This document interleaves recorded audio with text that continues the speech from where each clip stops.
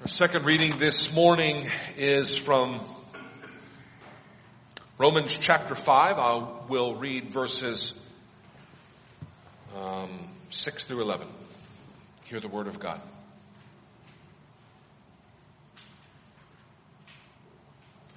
For while we were still weak, at the right time, Christ died for the ungodly. For one will scarcely die for a righteous person, though perhaps for a good person one would dare even to die. But God shows His love for us in that while we were still sinners, Christ died for us. Since therefore we have now been justified by His blood, much more shall we be saved by Him from the wrath of God. For if while we were enemies we were reconciled by God to God by the death of His Son, much more now that we are reconciled shall we be saved by His life. More than that, we also rejoice in God through our Lord Jesus Christ, through whom we have now received reconciliation. This is the word of the Lord. Let us pray. Lord, may the words of my mouth and the meditation of all of our hearts be acceptable in your sight, for you are our rock and our Redeemer. Amen. If you have been saved, if you've been born again, if you are a follower of Christ, then I have two important questions for you. Question number one, what were you saved from? And question number two, when were you saved? What were you saved from and when were you saved? These are really basic questions, but you would be surprised how many well-intentioned Christians don't know the basic biblical answers to these questions. Thanks be to God, the Apostle Paul answers these questions for us in our readings from Romans chapter 5. And so our job this morning is to answer these two questions. What are we saved from and when are we saved? Every book has a theme. Every novel tells a story. And the theme and the story of the Bible is salvation from beginning to end. The Bible is about salvation. It is the story of how God saves His people. Now, salvation is one of those churchy words, and I'm very wary of church words because they are sometimes so familiar to us that we no longer hear them.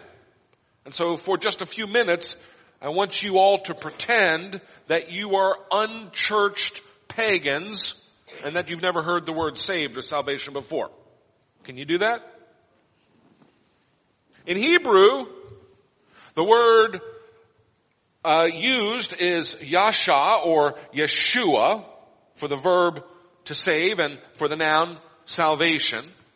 And these words appear over and over again in the Old Testament, literally hundreds of times. In the Old Testament, the primary meaning of the word is to be rescued from some calamity. Something terrible is about to happen to you and God saves you from that disaster. Something really terrible has happened to you and God rescues you from that situation. That's how salvation is primarily used in the Old Testament. In our call to worship this morning from Psalm 62, we heard David declare, "For God alone, O my soul, wait in silence, for my hope is from Him. He is my rock and my salvation, my fortress, I shall not be shaken." So, from what dangers does this fortress protect David? From what perils is David saved? From what calamity is David rescued?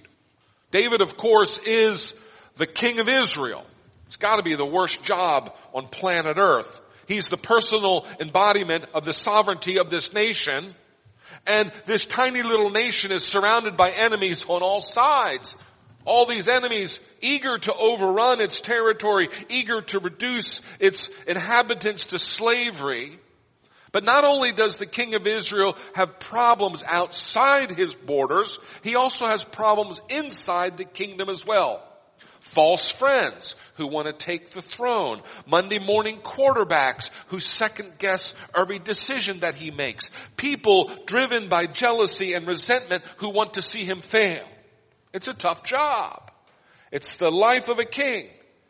These difficulties go with that territory. David describes this in part in another section of Psalm 62 where he writes, "How long will you assault me? Would all of you throw me down? This leaning wall, this tottering fence? Surely they intend to topple me from my lofty place. They take delight in lies. With their mouths they bless, but with their hearts they curse." When David declares that God is his hope, that God is his salvation, that God is his fortress, David isn't talking about some kind of spiritual salvation. He's talking about something very earthly, something very temporal. He's talking about protection for himself and for his kingdom from calamities that threaten him. That's the primary understanding of salvation in the Old Testament. We see that same concept in the Song of Moses, that song that the children of Israel sang on the far side of the Red Sea. "I will sing to the Lord, for he has triumphed gloriously. The horse and his rider he has thrown into the sea. The Lord is my strength and my song. He has become my salvation." The army of the Pharaoh had come up out of Egypt, chasing the children of Israel who are in the wilderness at this point, hoping to capture them and to take them as slaves back into Egypt. But then God intervenes and God drowns the Egyptian army and God becomes their salvation. So if we ask David, "What are you saved from?" he might say something like, "I was saved from enemies outside of our borders and from conspirators inside our borders." And if we ask Moses, "What were you saved from?" he might say something like, "We were saved from slavery and from the armies of Pharaoh." Salvation understood that way might sound too physical or too earthbound to satisfy those of you who are more spiritual or churchy. When we say that God is our Savior, you might ask, don't we mean that He saves our souls and not just our skins? Without a doubt, the Old Testament saints understood God to be the Savior of their physical bodies and their earthly kingdoms. It is a mistake to overly spiritualize salvation in the Old Testament. But in God's unfolding and ever fuller revelation, the spiritual component of God's salvation becomes clearer and clearer over time. We begin to see this already in the Psalms, where David clearly understands that there is a spiritual component as well to physical salvation. In Psalm 130, David says, "O Israel, hope in the Lord, for with the Lord there is steadfast love, and with Him there is plentiful redemption, and He will redeem Israel from all of his iniquities." Redemption is a synonym for salvation. It means to save or to rescue someone from slavery by paying a ransom price. And what is Israel to be rescued from in this psalm, in Psalm 130? Not from physical slavery in Egypt, but from spiritual slavery to iniquity, which is just a fancy word for sin. Psalm 103, likewise, understands the connection between God's redemption and our sin.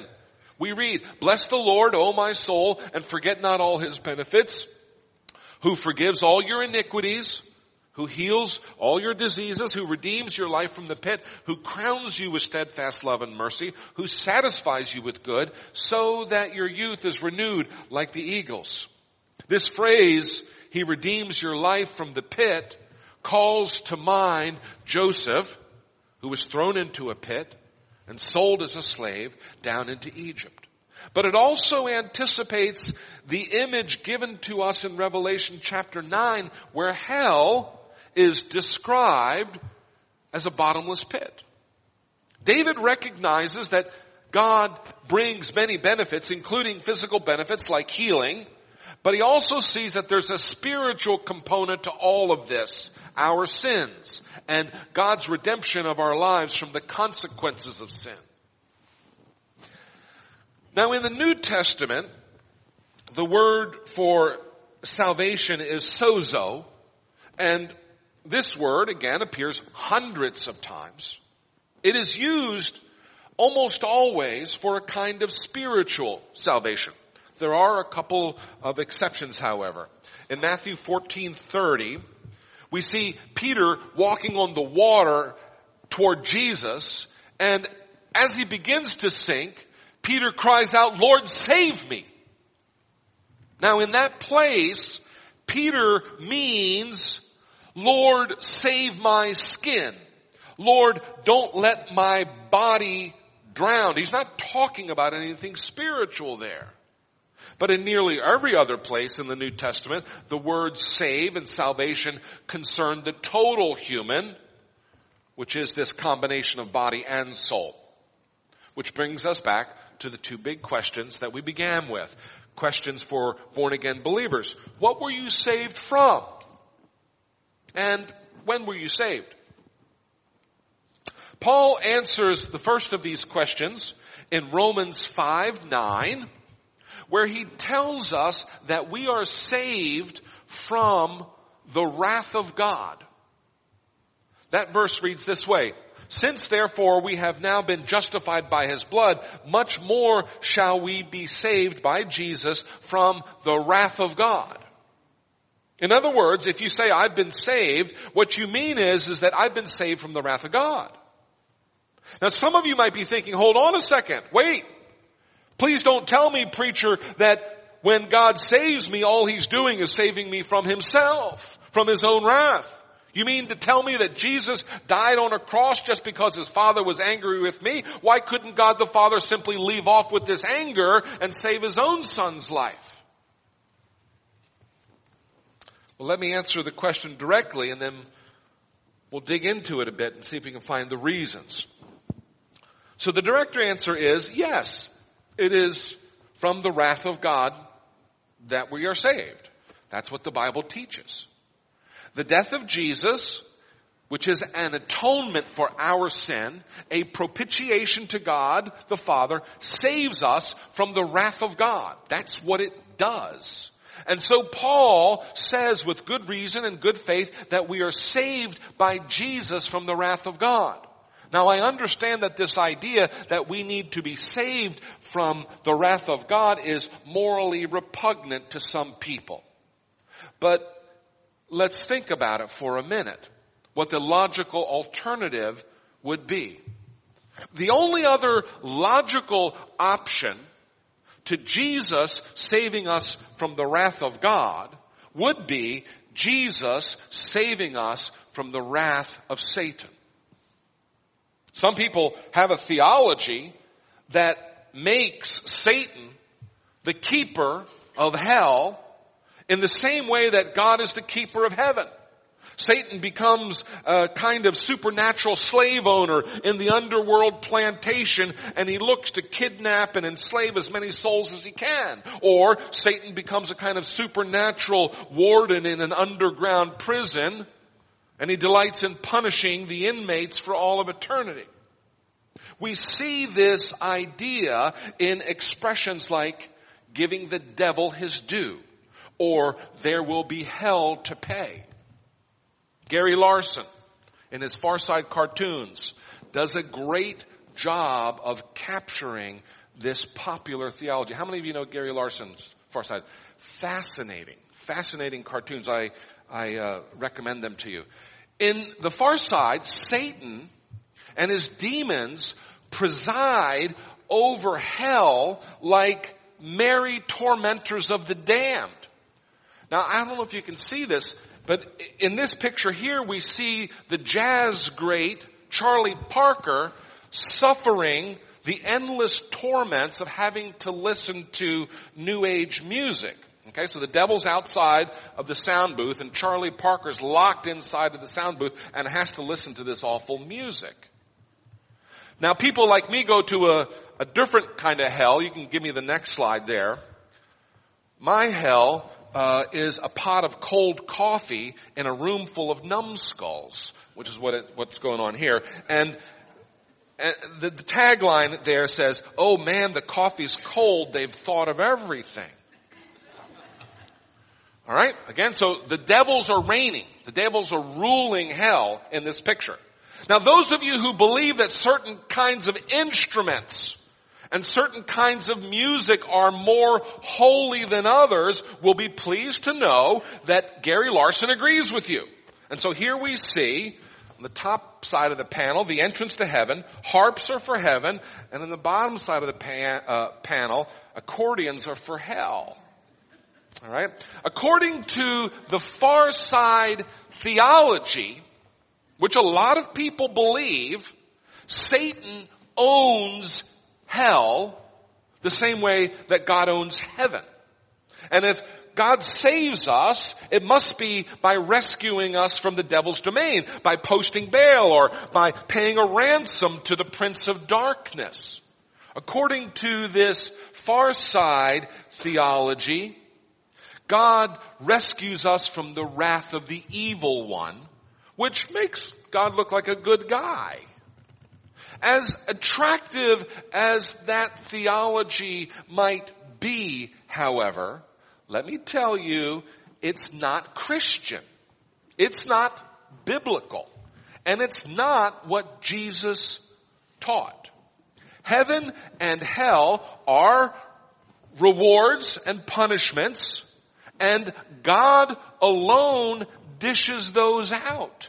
God is the creator of hell just as surely as God is the creator of heaven. And the Bible makes it clear that Satan and all those who remain in rebellion against God, whether they are angels or humans, will be locked up in that bottomless pit for all eternity. Satan no more rules hell than a convict on death row rules the penitentiary.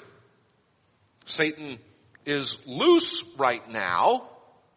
The Apostle Peter writes in 1 Peter 5:8, "Be sober-minded, be watchful. Your adversary, the devil, prowls around like a roaring lion, seeking someone to devour." Satan is on the loose right now, but the end of the story for Satan comes in Revelation 20:10, where we read, "The devil was thrown into the lake of burning sulfur, where the beast and the false prophets had been thrown. They will be tormented day and night forever and ever." End of story. That's the devil's story. He's not in charge of anything. Hell may be his permanent home, but it certainly isn't his kingdom. We are not saved from the devil or from the devil's wrath. We are saved from the wrath of God. Now, as we clarified a few weeks ago, the wrath of God is frightening. The wrath of God is properly dreadful, but the wrath of God is also intimately connected with the love of God. God's wrath is God's blazing hatred and judgment against all things that destroy or deform whatever God loves. The intensity of God's wrath is an indication of the intensity of God's love. Think of the fury of a mother bear defending her cubs. That gives you a little image of how ferocious God can be in defending all of the good things, all of the things which are dear to his heart. We are saved from God's wrath at the cross of Jesus because Jesus in his own body bears, absorbs, suffers God's wrath on our behalf. The divine judicial punishment for our sin was placed on Jesus, and he was cursed and crushed in our place. In the cross, the infinite mercy of God meets the terrible wrath of God.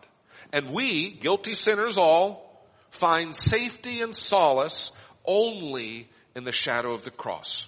For only there can we be saved from the wrath of God.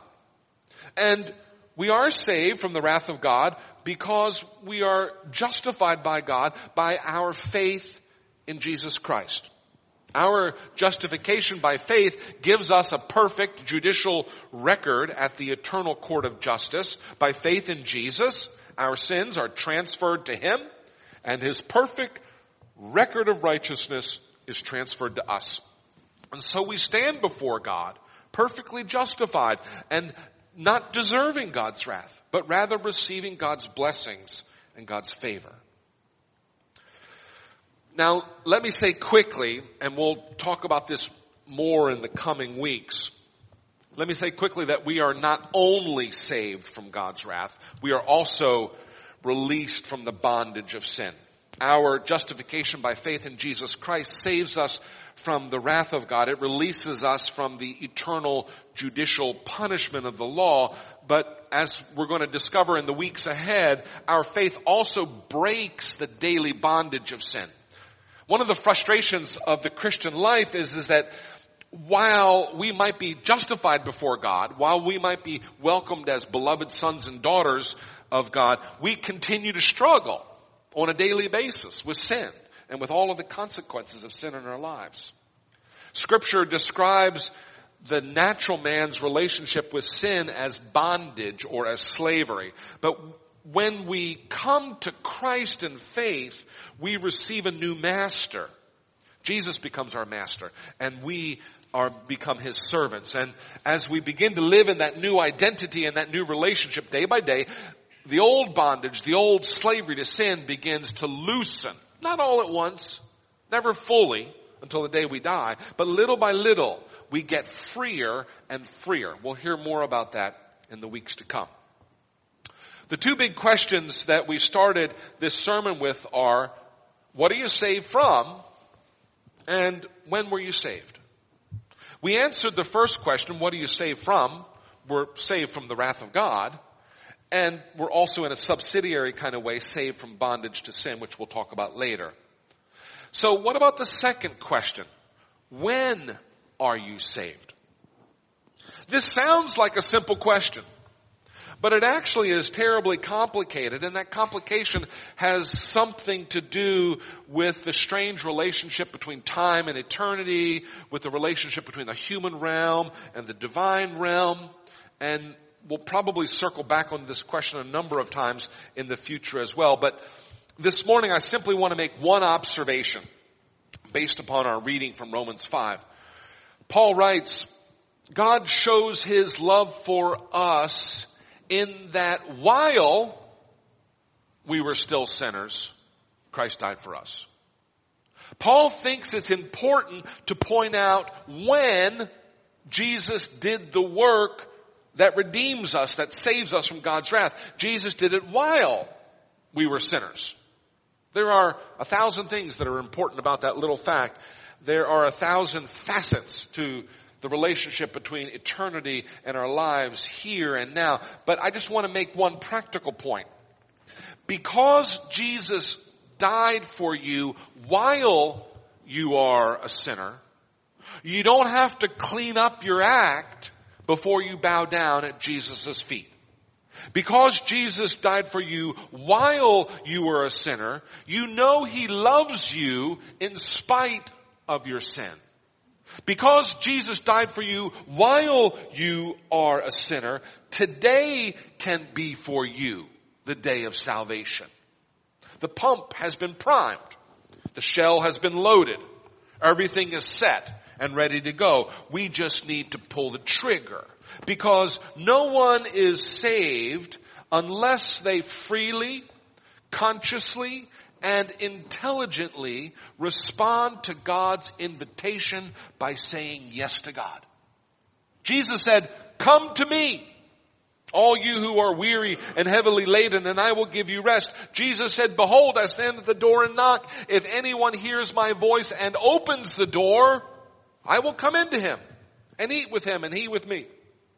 We don't get the rest if we don't come to Jesus. Jesus won't come in and eat with us if we won't open the door for him. What I'm saying is that we have to respond to God's invitation.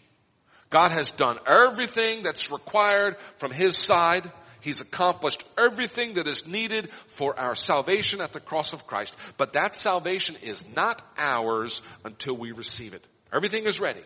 Christ died for us while we were sinners. And so if you have never yet said yes to Christ, then I invite you to stop fooling around and to pull the trigger and to say yes to Christ today. Let today be the day of your salvation. Let us pray. Father God Almighty, we thank you for your word which stands the test of time. Your word which is true amid all of the changing opinions of our time and our age. Lord, we pray that we would stand in awestruck wonder of your purity and your holiness and your majesty. Lord, I pray that we would have a healthy fear of you in your dignity and your wrath. Lord, I pray as well that we might have the faith to receive Jesus Christ and to receive his free offer of salvation through faith.